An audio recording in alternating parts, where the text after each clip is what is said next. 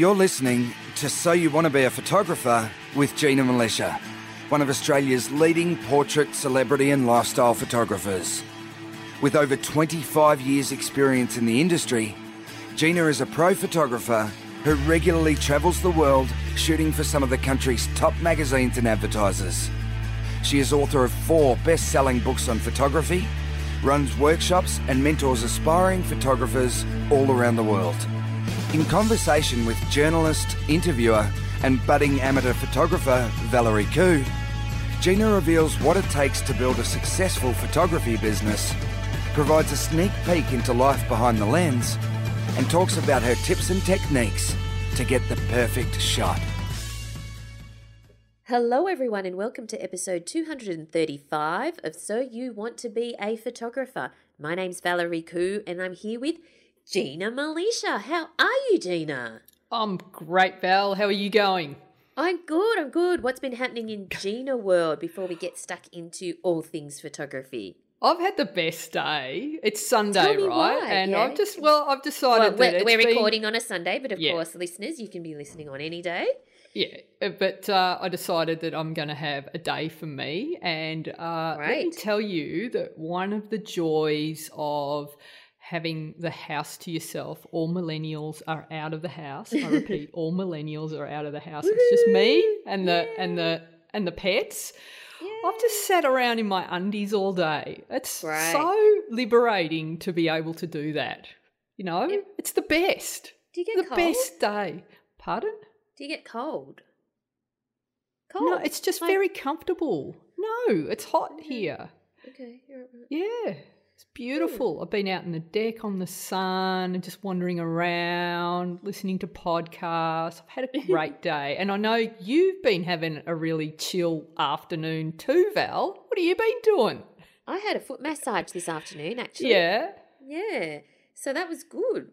And you're a Yeah. couple of G&Ts in, I understand, Val. Yeah. So, because I didn't have lunch and the only thing that was in the fridge was some cheese and quince paste left over from yesterday. So I decided I'll have the cheese and quince paste. And I thought, that could really go with a G&T. Yeah. And so I poured myself a G&T and yeah, it's a bit stronger than I remembered, this particular gin, but it's good. It's good.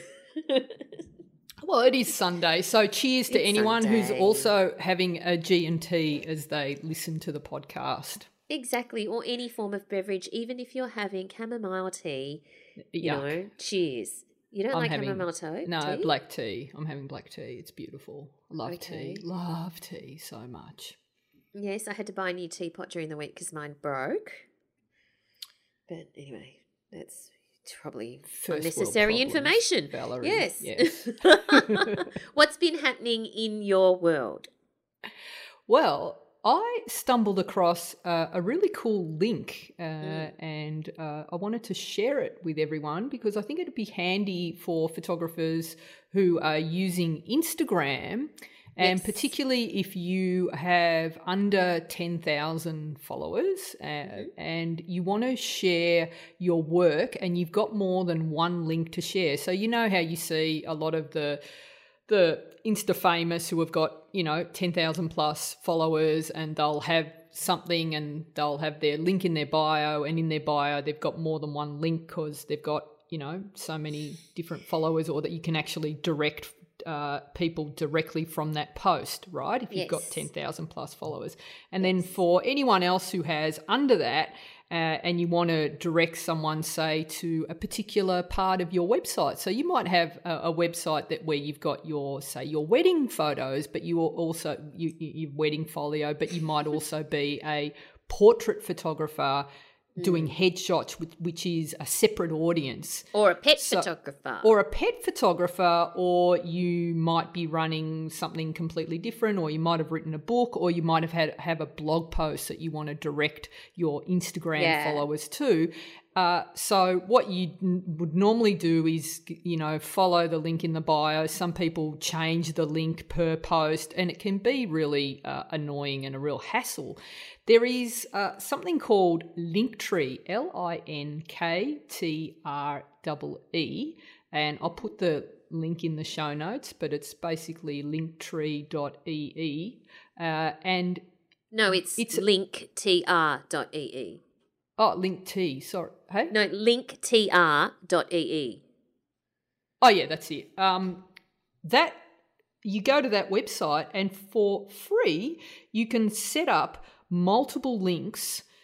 So basically, in your bio on Instagram, you have one link, and someone will go to your Instagram bio, click on that one link, and it takes them to a page, and it looks like the front of your phone basically, and then under that you can list all the different links that you want to send people to. So you could send people to your blog, to your wedding folio, to your headshot folio. You can list a whole heap of them. So I think it's really handy. I've got, you know, all of my links set up now, and that's free. And I think there's a pro version where you can customize it and put photos on the back and have your social media icons and all of that on it. But I think that's a really cool little feature.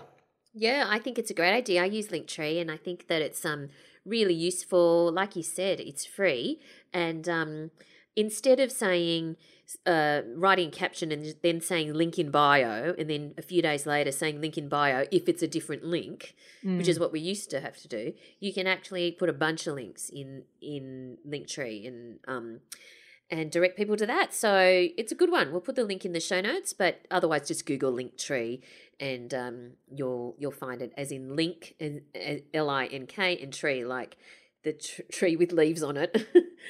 All right. Yes. So now you have a pretty exciting tour coming up, Gina.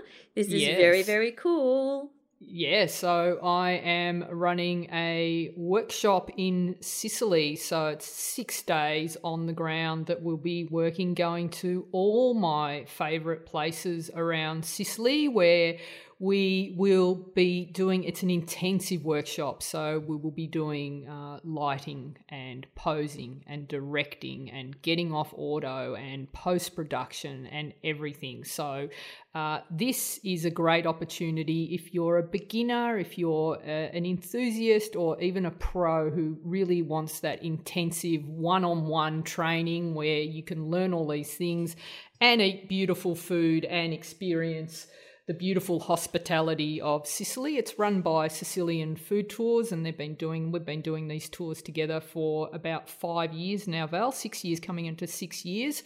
Yeah. I do them every few years with them, and so it's a very small group. I think there's a few spots still left, so if you want to check it out, there's a link in the show notes, but it's SicilianFoodTours.com. I would love to work with you, and if that's not everyone, of course, can and it's May 2019, so 27th of May to 2nd of June. If you can't do that, then maybe you might want to think about getting some mentoring in the Gold community, Val, where for the Gold members, while I'm over there, I will be filming some tutorials for them on the streets of Sicily, where camera is following me around, and you'll get to see what I'm saying to people, why I'm using this particular light, how I'm using this particular light, and everything that goes with it. And then obviously in these tutorials I show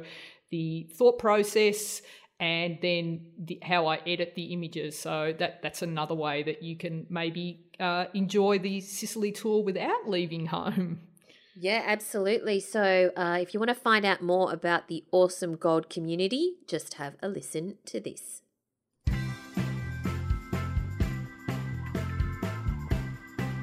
Hey guys, are you an enthusiast or pro photographer who wants to take their photography to the next level? I'd love the opportunity to work with you, and I want to introduce you to my Gold community. The Gold community is an educational resource where members get access to photography courses and regular tutorials. There's over 200 tutorials, with more being added each month. In these tutorials, I take you on set with me, and I share my thought process behind scouting locations, posing and directing models, lighting and post-production. You get to see the entire shoot from start to finish, from surface in Sri Lanka using a single speed light to character portraits on the streets of Sicily using daylight, or high-end studio shoots where I share all my posing and connecting hacks. There's also regular photo critiques, monthly live calls, and heaps more. As a member, you'll also have access to my exclusive Facebook group and online forum where you'll be able to connect with other members from all over the world. So, what are you waiting for? Join the Goal community today and start taking the kind of photos you've always dreamed of. You can check it out at ginamilitia.com.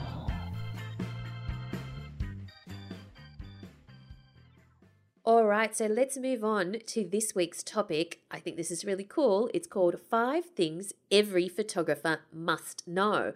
Goodness me, Gina, 5 things that every photographer must know. What are they? Where do we start? Yeah, so this is not what people will expect, but these are the 5. Okay. I think these are the 5 most important things that every photographer should know, okay, and must know to be successful. And by success, that could be to take great images or to have a successful business, whatever, or both. So the first one, Val, you ready for this? Okay.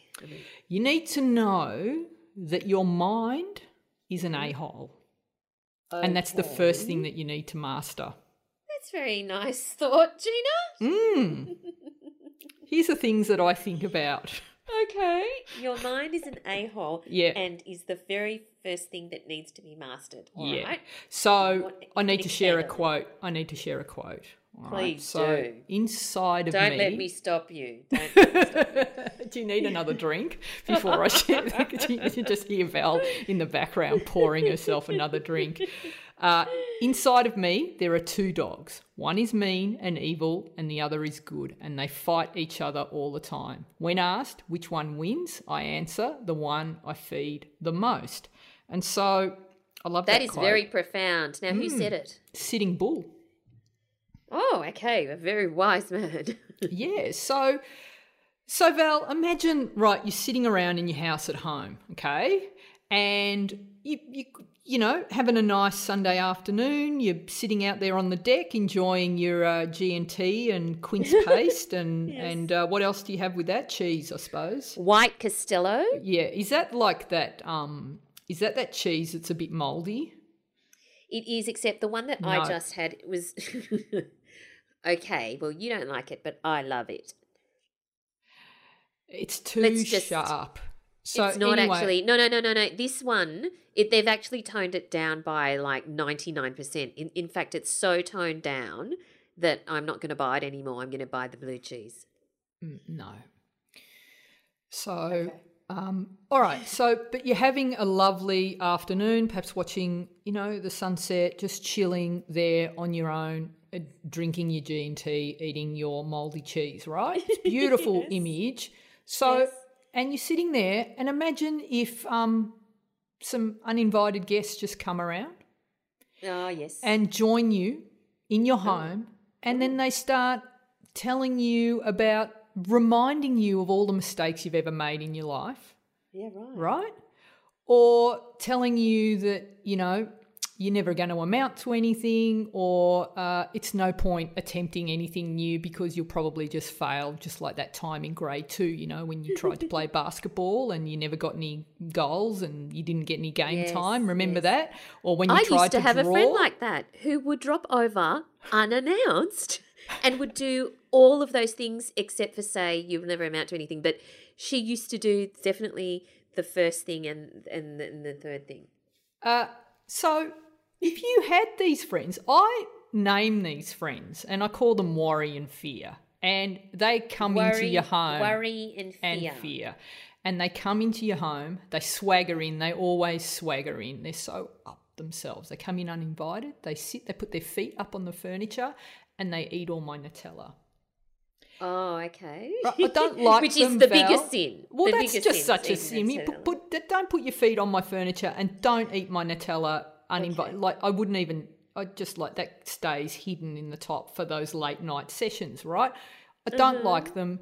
And often, when they like to come around, Val, they come at 3 a.m. That's when these uninvited and wake guests, you up? They wake me up, and then they sit there and tell me about all the things I've done wrong in my life and all the things I need to worry about and be afraid of and fear. All right? And they're bullies, and these are the guests that we invite into our mind on a daily basis. All right? Fear and worry. And so often that 3 o'clock, have you ever woken at 3 o'clock going, here's something I need to worry about. Let me worry about this now. And because I'm still up.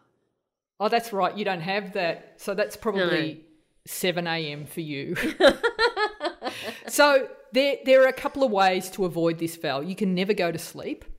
Yeah. Right? And then you'll never have to worry about that. Or you can learn to understand that to recognise these thoughts for what they are, uninvited guests, and recognise them as just thoughts. You're not your thoughts, and these all come from different places. And so I think that one of the most important things as artists that we need to do is get control of that and take steps to get over anxiety and fear. So fear is one of the biggest things that kills creativity, over everything. So the worry that I won't succeed if I try this. Oh, I really want to do get off auto with my camera. I'm not very good at this. I'm never going to understand it. The actual thought process then starts of all the reasons why you shouldn't do something. And before you know it, you've talked yourself out of doing it because you'll probably fail, whereas the actual act of doing it ends up being a lot easier than you thought. Have you ever sort of talked yourself out of doing something because you've worried about? Probably not, Valerie. You have the most healthy... Finish the sentence. Healthy mindset of it. You just confidently do everything. So I don't. You obviously weren't raised by a neurotic Sicilian mother like I was. It kept reminding me, trust no one, and you always fail, so don't try. Oh my God. Okay. But getting control of that, and we've got we collect all these thoughts as we go through our life, and all these things, all these ways that we try and talk our way out of trying new things or having a go at something, or even as basic as, all right, I've got a photo, I'm going to share it on social media, and then you go, no, hang on, it's actually not that good. I'm not very good. I better not share it, because if I share this photo, and then the thought process continues on down the track until you end up thinking, if I share this photo, I'm going to end up alone and die alone in a ditch, right? Because one thing leads to another, and you can talk yourself out of these things. So getting that, everybody has that. Even you, Val, I'm sure have some fear about something. Of course, right? Of course. And so learning how to control that, I think, is one of the most important things you can do in your life as an artist, because you'll only ever rise to the level that you believe. So how do you control it? Well, it's learning to recognize those thoughts as just thoughts. You are not your thoughts, and understanding that our brain, our mind that thinks these thoughts is designed, if we go back to when it was first invented, back in the Stone Age, Val, when we were just living in caves, there wasn't any social media, and there were real threats to us as people in those times. And so the mind was then designed to protect us from real threats to our lives. So it had to look for things to be afraid of, like a lion might come and eat you, or a dinosaur might step on you, right? So you had to be worried about these things. Now, fast forward to most of us, I'm going to say, live in areas where you can fairly safely know that if you step outside your home, you're not going to be eaten by a lion, right? So there isn't any real danger, that your life is not going to be in danger. So the mind now has nothing to do, so it's going to invent threats to us. And that might be, if I post this photo on the internet, I'm going to die alone in a ditch, All right. So recognizing how the mind works and how fear works and how it's not real, it's just stuff that you're making up, is going to be a really important factor into gaining that confidence. And the way to do that, Valerie, is to do things in small increments and see what happens. It's like if you... What do you mean? I know you've done this. I'll give you an example. So when you first got your cats, right, you were allergic to them, weren't you? I was allergic to one of them. Right. And how... Then you went and saw... I think you saw a naturopath. What is it that the naturopath... Huh? Kinesiologist. A kinesiologist. How... Well, an anti-allergy clinic. The anti-allergy clinic, how did they find a way to help you with those allergies? What is it that they did? Did they take that cat and rub it in your face for 7 weeks until you just eventually just went, all right, this is fine, I'm not allergic anymore? They didn't do that, No. did they? What did they do? They did it by process of elimination to figure out what exactly I was allergic to. Was it the fur? Was it the saliva? Was it the, whatever?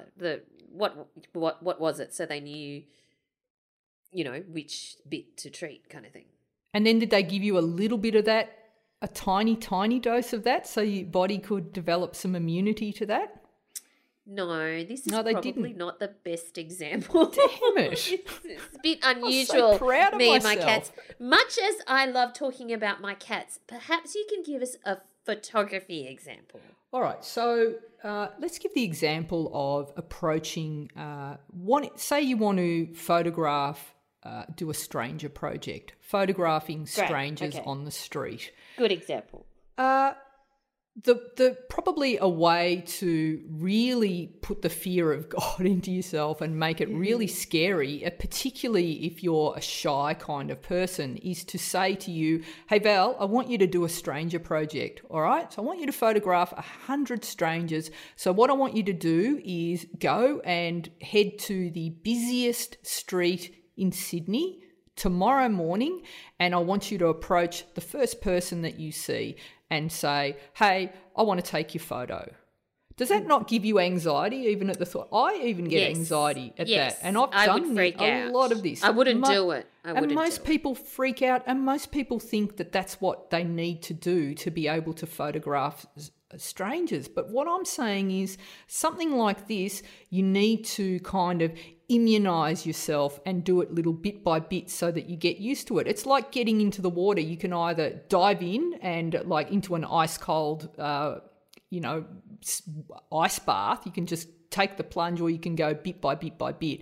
And as you get in, you get used to it. All right. So finding ways that you can get used to it and build your confidence. So maybe the first thing that you do is not photograph a stranger, but the very first step is to buy yourself a styrofoam head, and just in the privacy of your own bedroom, you and that styrofoam head are going to get to know each other, and you're going to photograph that head.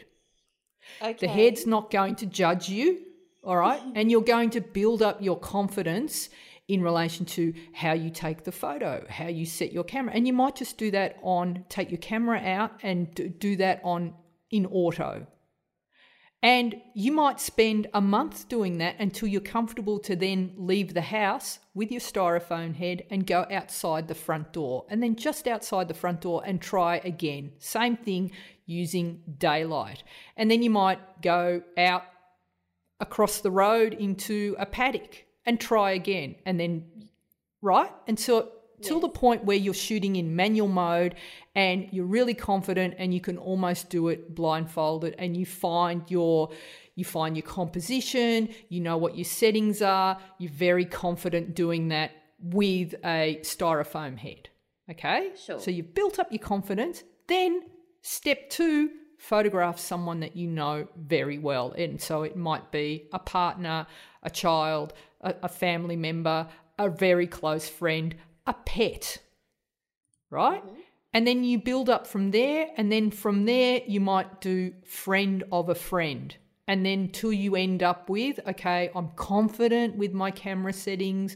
I'm now going to photograph a stranger. And for the first couple of times, you might need to bring someone as moral support who's going to say, go on, you can do it. It's okay. Or maybe I'll ask for you. And do you see how it works? It's bit by bit by bit by bit. Okay, so that is doing it bit by bit to get up the confidence to do things. But my question is, once you've done it already, you've done the thing, and you've got a bunch of images to send to a client the next day, and you wake up at 3 a.m. because fear and worry have tapped you on the shoulder, and they've said to you, the photos you've just taken are crap, and the client's going to hate them. So maybe you can speak to that as opposed to, as in when you've already done it and then fear and worry turn up.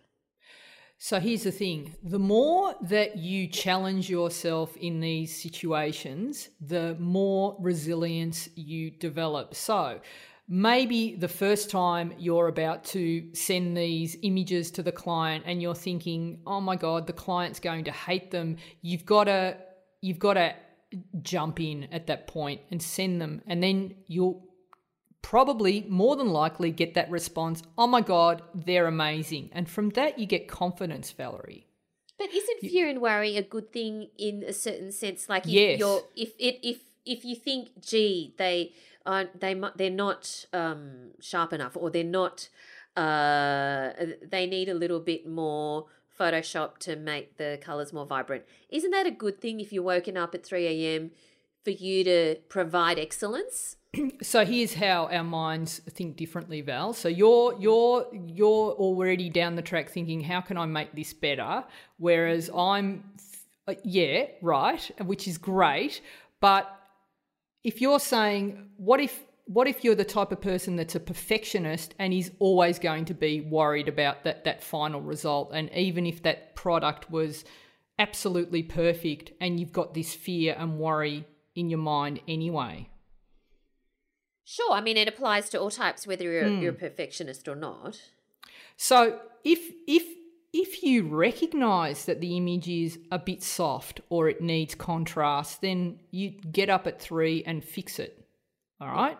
But if you're constantly facing that, that insecurity of, I don't know if the client's going to like it, the only way that you're going to find out is, again, if you send it to the client and get their response.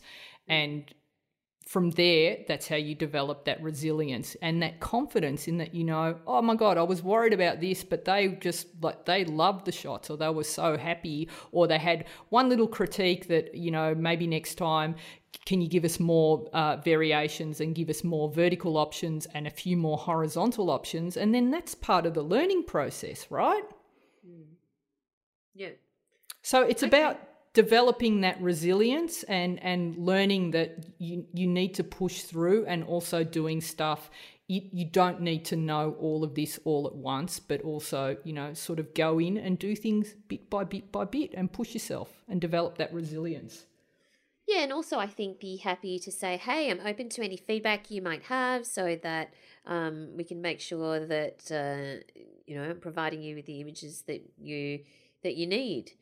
I think that a lot of people don't kind of leave that opening, and kind of go take it or leave it. So, which isn't necessarily the right approach. No, that's an important thing, which leads us to our next point, Val, and that's learn how to ask for constructive criticism and understand, and know the difference between good and bad critiques. So, and that can be as a photographer delivering images to the client, or even the photographer that's learning. So if I look back over my 30-year history, I'm still kicking myself about the time very early on in my career where I assisted a number of world-class photographers, okay? And I'm assisting them, and I was too intimidated to ask them anything. Do you know why? Because you were intimidated? So I'd watch them shoot, and that was really valuable. It's, being in the room and being able to watch someone shoot, how they, interact with the subject, how they light and all of that, that's fantastic. But what I should have been doing at that time is each night going home and going, okay, what did they do? They put the light there, let me experiment. And at the same time, I should have been at the end of the shoot going, when you put that light there, why? And when you said that, why? But I didn't, because my pride stopped me, because I cared about what they thought about me. And in my mind, I thought that they wouldn't respect me if I asked dumb questions, because in my mind, I thought it was way cooler to pretend I knew everything, right? Yeah. And then go away and be ignorant about the whole thing. So if we fast forward to 30 years now, to today, the thing that I tell all my assistants and all my students is there's no such thing as a dumb question. And I actually have more respect for the people who will ask me something 100 times than the ones who never ask anything. So, well, I certainly don't have respect for people who ask me something 100 times. Well, the same maybe thing not 100 times. You clearly didn't listen to me for 100 times. So no. But ask the questions. Don't be afraid to ask the questions. And, if you have that opportunity and you're with someone who will give you honest feedback and critique, and it is the person that actually has honest feedback and critique that will be valuable to you, because there's different feedback and critique. If I ask my mum what she thinks of my photos, the critique I'm going to get is going to be completely different to if I ask, say, a photographer that's 10 years down the track from me, right? It's going to be different. My mum's always going to go, I like this, or I don't like this, but it's not going to be valuable critique. It's going to be nice, but not as good. So I think the turning point for me came a few years after I was assisting, 2 years after I was assisting. I had a 3-month stint in a darkroom, and I was working with some photography professionals in there, and I was building my photography business at the time. So on weekends and after hours, I'd be shooting headshots for people, and then I'd bring in my films and process them in the darkroom on their time with all their materials. But these guys who were amazing would be over my shoulder going, how'd you shoot that? And I go, I used this film and these were my settings. What lens did you use? I use this. Hey, have you thought about doing? And then they'd give me all these strategies and techniques, and I'm like, no, I never thought about that. I'll try that on the weekend. And I'd go on the weekend and I'd do exactly what they said to me. Exactly what they said to me. And I'd come back on the Monday and I'm like, okay, I did it. What do you think? They're like, yeah, that's good. Now why don't you try this? And that 3 months, I learned more about photography in that with that sort of mentor, relationship with here's my work. Okay, try this. And it was like, it's not that they push me. It's not like they would say, you're shooting with daylight, now you should try 16 lights. They weren't giving me stuff that I wasn't capable of. Every week was like a little nudge in the right direction. And so they knew not to sort of completely take away all my confidence. They just, it was fantastic. All right, great advice. So let's move on to the next one. What is the third thing every photographer must know? Learn about light. Light is everything, Valerie. Everything. Yes. Everything. So, all right. I think there are 3 elements to a great portrait. You've got light, you've got subject, and you've got location. Yes. Which is the most important? Light. Well, considering that I've just said light is everything, was kind of like, if we were playing for the $1 million, you know how sometimes the host will give you the answer and then you get the ones that they just don't get it. So it's like, okay, so we've got light, subject, location. Which one is it? And Valerie, for the $1 million, it is. Do you want some think music? Do you need a lifeline? Do you watch Hard Quiz? Do I watch It's what? so funny. Don't know. Hard quiz. No. It's so funny. Okay, don't worry. Anyway, light is everything. But anything in particular about light? Because that's very broad. Well, so if light, location, subject played paper, scissors, rock, light always wins. Okay. Because you can have a beautiful subject in the most amazing location, but if the light is caca, technical word caca, yes. your image will be ruined by poor light. Yes. So it's really important that when you're and a lot of people get caught out by this. You get dazzled by the beautiful location. You'll see the location and you'll see all of it and you'll go, oh my God, this is an amazing location. It's amazing. Look at that for a backdrop. Let me put a person in front of it. And you take the shot and you go, oh, it doesn't really work as well. And that's because you need the light. Light is everything. So that's really important. And I think, again, it's that step-by-step approach. And the great thing about the last 10 years is everything is out there about photography. There's so much information. You can find out how to do a 10-light setup. You can find out how to light with daylight. You can find out everything you need to know. And so all that information, then photographers that are learning will think, okay, great, here's a 10-light setup. I'm going to replicate that, but I'm not really sure what each of the lights is doing, and I don't really know why I'm using the light and when I need to use it. And so that ends up being a problem. So I think, and often when you're using artificial lighting, you probably could have gotten away with daylight only, but if you're not sure what you're doing, you're always, and I was guilty of this, Val, because I always felt like when I was starting out and clients were paying me for a shoot, I'd walk up to a scene and I'm think, oh yeah, the light looks really good in here, but I need to light it because, well, I can't just use daylight because that's cheating. Right? So I'd pull out 5 lights and I'd light the scene, right?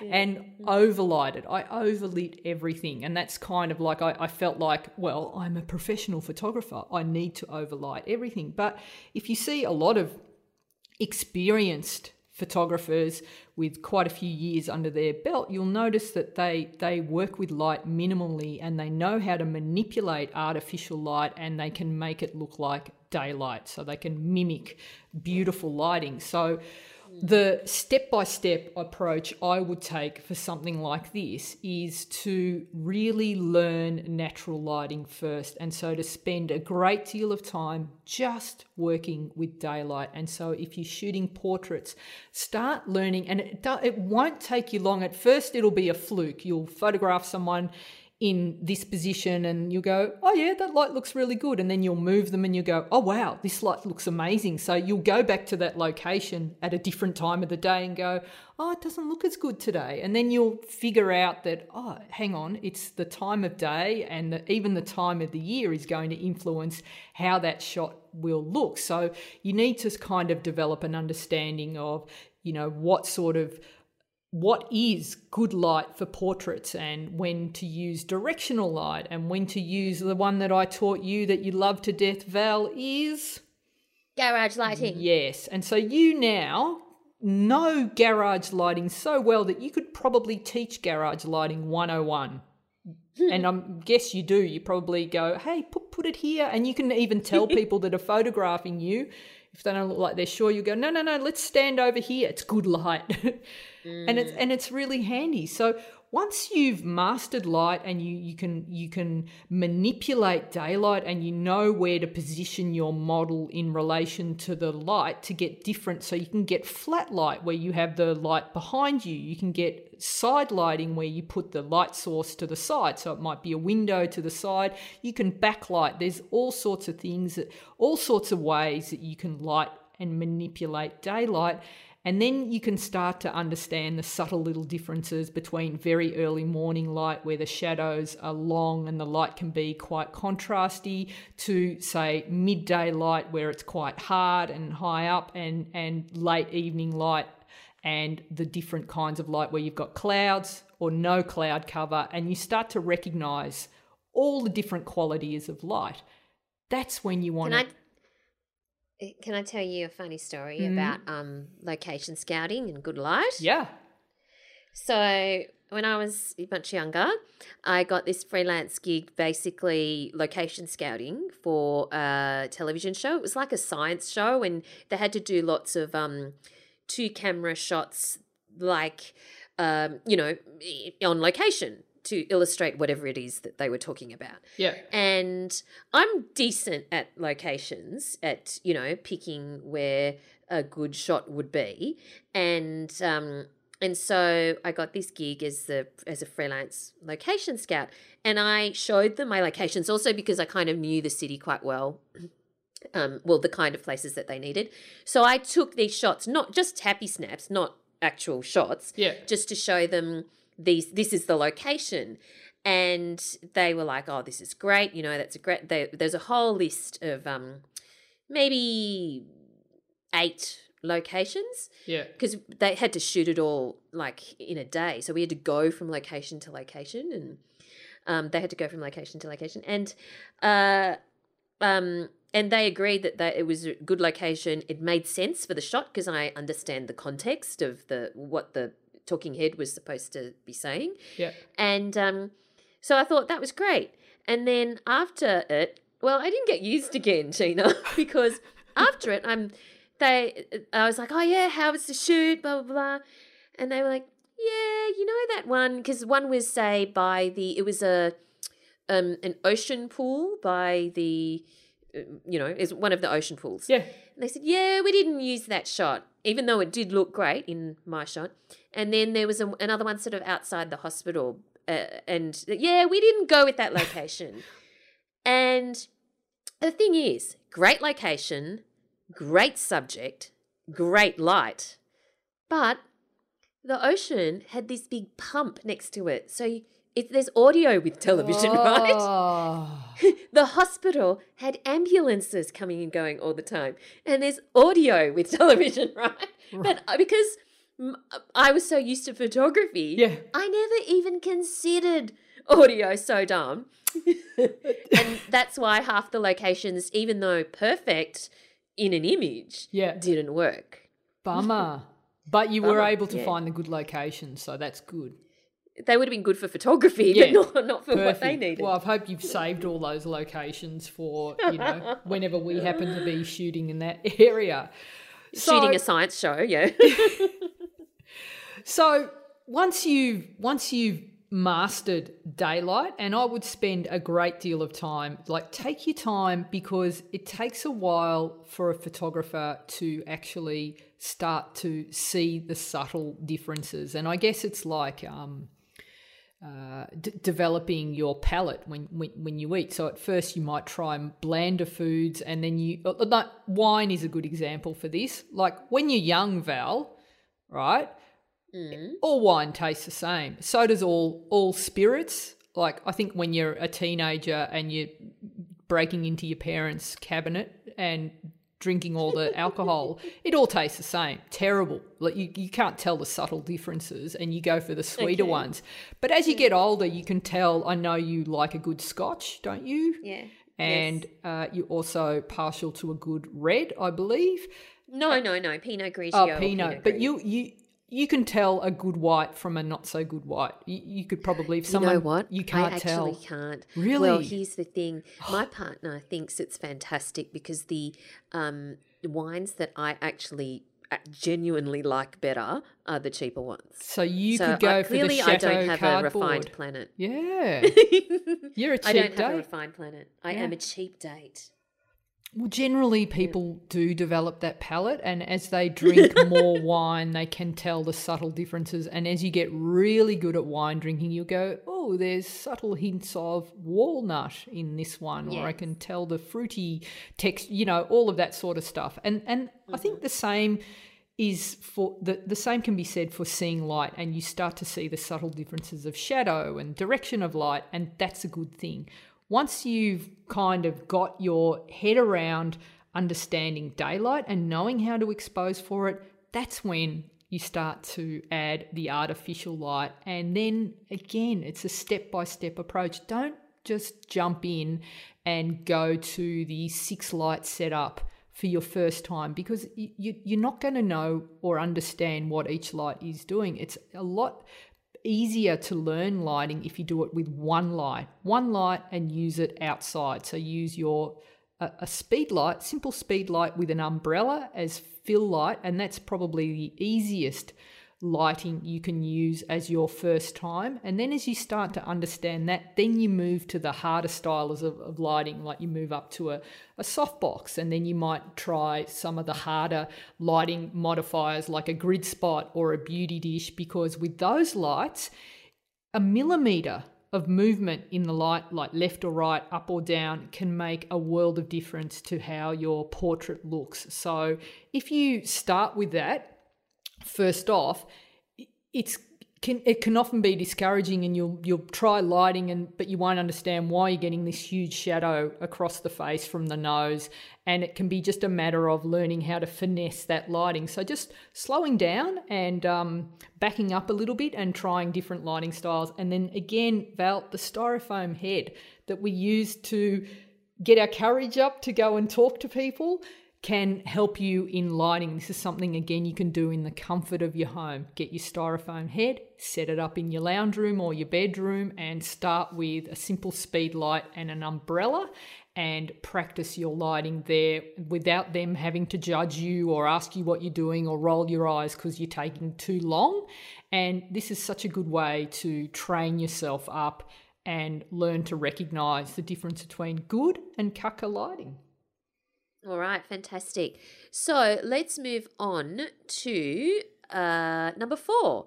Yes. What's number 4? I think every photographer needs to know the benefit of shooting personal projects. And again, Val, this was the biggest game changer for me. And I have to say that when I was starting out, probably for the first 10 years or so, I would shoot very minimal personal projects. I just shot the jobs that I needed to shoot, and every 6 months I go, I might do a personal project, but I never did things that I wanted to do. I shot things where I thought, I think there's some holes in my folio. I probably should have more fashion in there, even though I didn't want to shoot fashion, Val. Or I see that this particular style of photography is very trendy right now. I should have more of that style in my folio. So I do 1 or 2 of those. And you know what? My heart wasn't really in it, but I just did it because I felt like I had to do it. And so that was the extent of my personal projects. And it wasn't till a long way down the track and I was at that point where I was just working, doing so many shoots, and I could see my folio looking so commercial. And for me, my heart was like starting to not be in it, Val, and I was starting to not love photography as much. And then I took a trip, and for the first time, but up until then, whenever I travelled, I left my camera at home because I associated my camera with work. So if I was on a holiday, I wouldn't take a camera. This time I'm like, I'm going to take my camera and I'm going to just wander around and take photos for a week. And I did. And for no agenda, just because. I just went out and I was in Rome and I wandered the streets of Rome and I shot. And it made a huge difference to how my photography looked. It really did.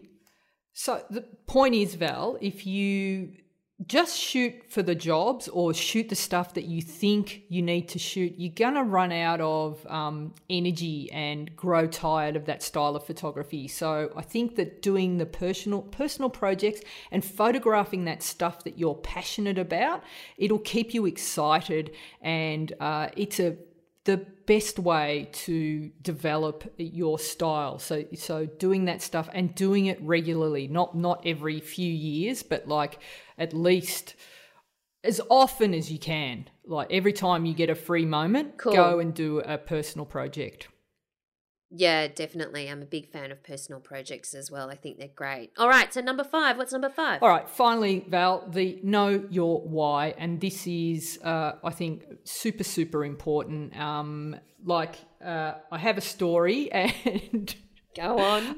Okay, so when I was 7, my big brother, he got his first football trophy. So I can still remember best under 11s, best utility. Okay. So, and it was a little trophy, but it was a big deal in our household. And I think judging by how my parents reacted, you'd think he'd just scored the winning goal for the World Cup.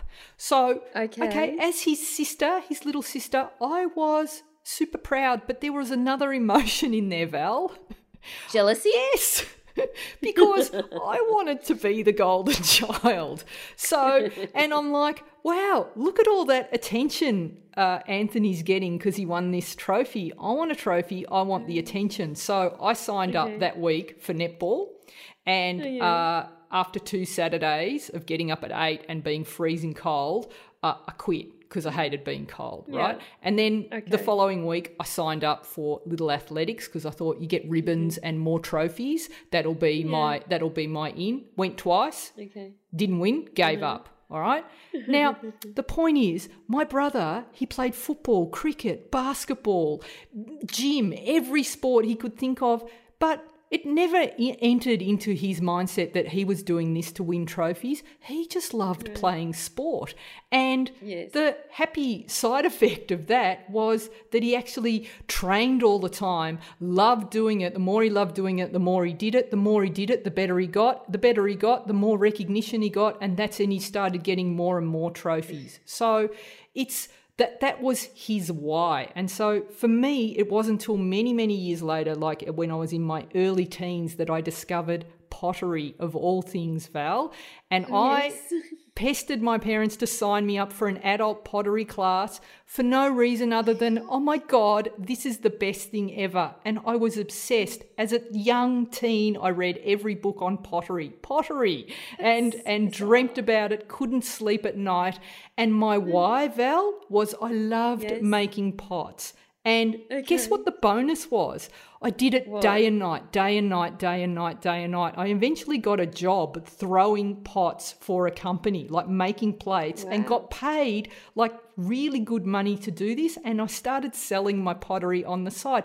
Now, I never went into that as a young teen going, I know how to make money, I'm going to do pottery. I did it because I loved it. And for me, the same thing happened when I first discovered photography. I'm like, this is the best thing ever. I love photography. I just want to take photos all the time. I want to travel and take photos. It never entered into my mind that someone would one day pay me to do this, but that was my why. It started with, I love doing this, and it turned out to be something that ended up being a career. So, the point is, what's your why? Why are you doing it? And think about that. And I think that's the final message of the 5 things that I think that every photographer must learn.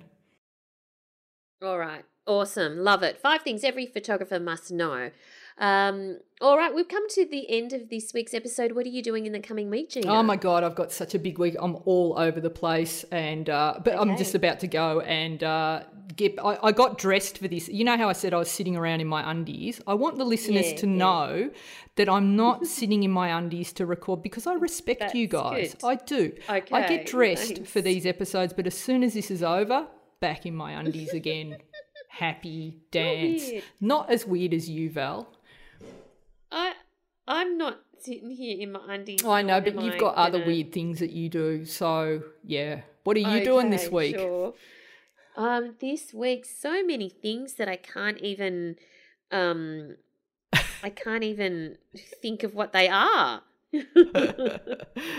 So many things. Will it involve G&T and quince and mouldy cheese? No, I think I've had enough cheese. It's because I didn't eat cheese for like months before the Lunar Festival thing because I knew I was going to be on television. Oh, so you wanted to look good. Yeah. And, so because I was on like the breakfast shows and stuff like that, and it's like I just can't eat cheese. So literally the day after Hoovered how many kilos? Yeah. Yeah.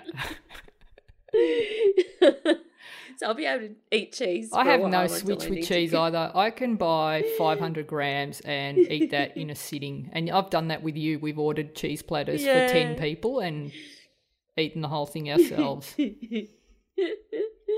It's ridiculous. Code word so cheese. If you're still listening, cheese. Got a lot of toast replies from a few episodes back. Oh, yes. So because I've overcompensated on the cheese after not eating it for months, I think I might lay off the cheese this week. All right. So where do we find you online, Gina? I'm at ginamilicia.com. So that's GINAMILICIA, and all social media you can find me at Gina Milicia. If you want to work with me one-on-one in person in Sicily, then check out the Sicily photo workshop. So there's a link in the show notes, May 27 to June 2nd. And, of course, if you want to be mentored by me, then check out the Gold community. So just head to ginamilicia.com and click on Join the Community. What about you, Val, at the cheese aisle, and where else? You'll find me at Valerie Khoo, that's KHOO, on Twitter and Instagram. And, of course, make sure you connect with both of us in the Facebook group. Just search for So You Want to Be a Photographer podcast community and request to join. It's free and we'd love to have you in there. Thanks for listening, everyone, and we look forward to chatting to you again next time. Thanks, guys. Thanks for listening to So You Want to Be a Photographer. For more information, free resources, and Gina's regular newsletter on everything you need to know to become a successful photographer, visit ginamilicia.com.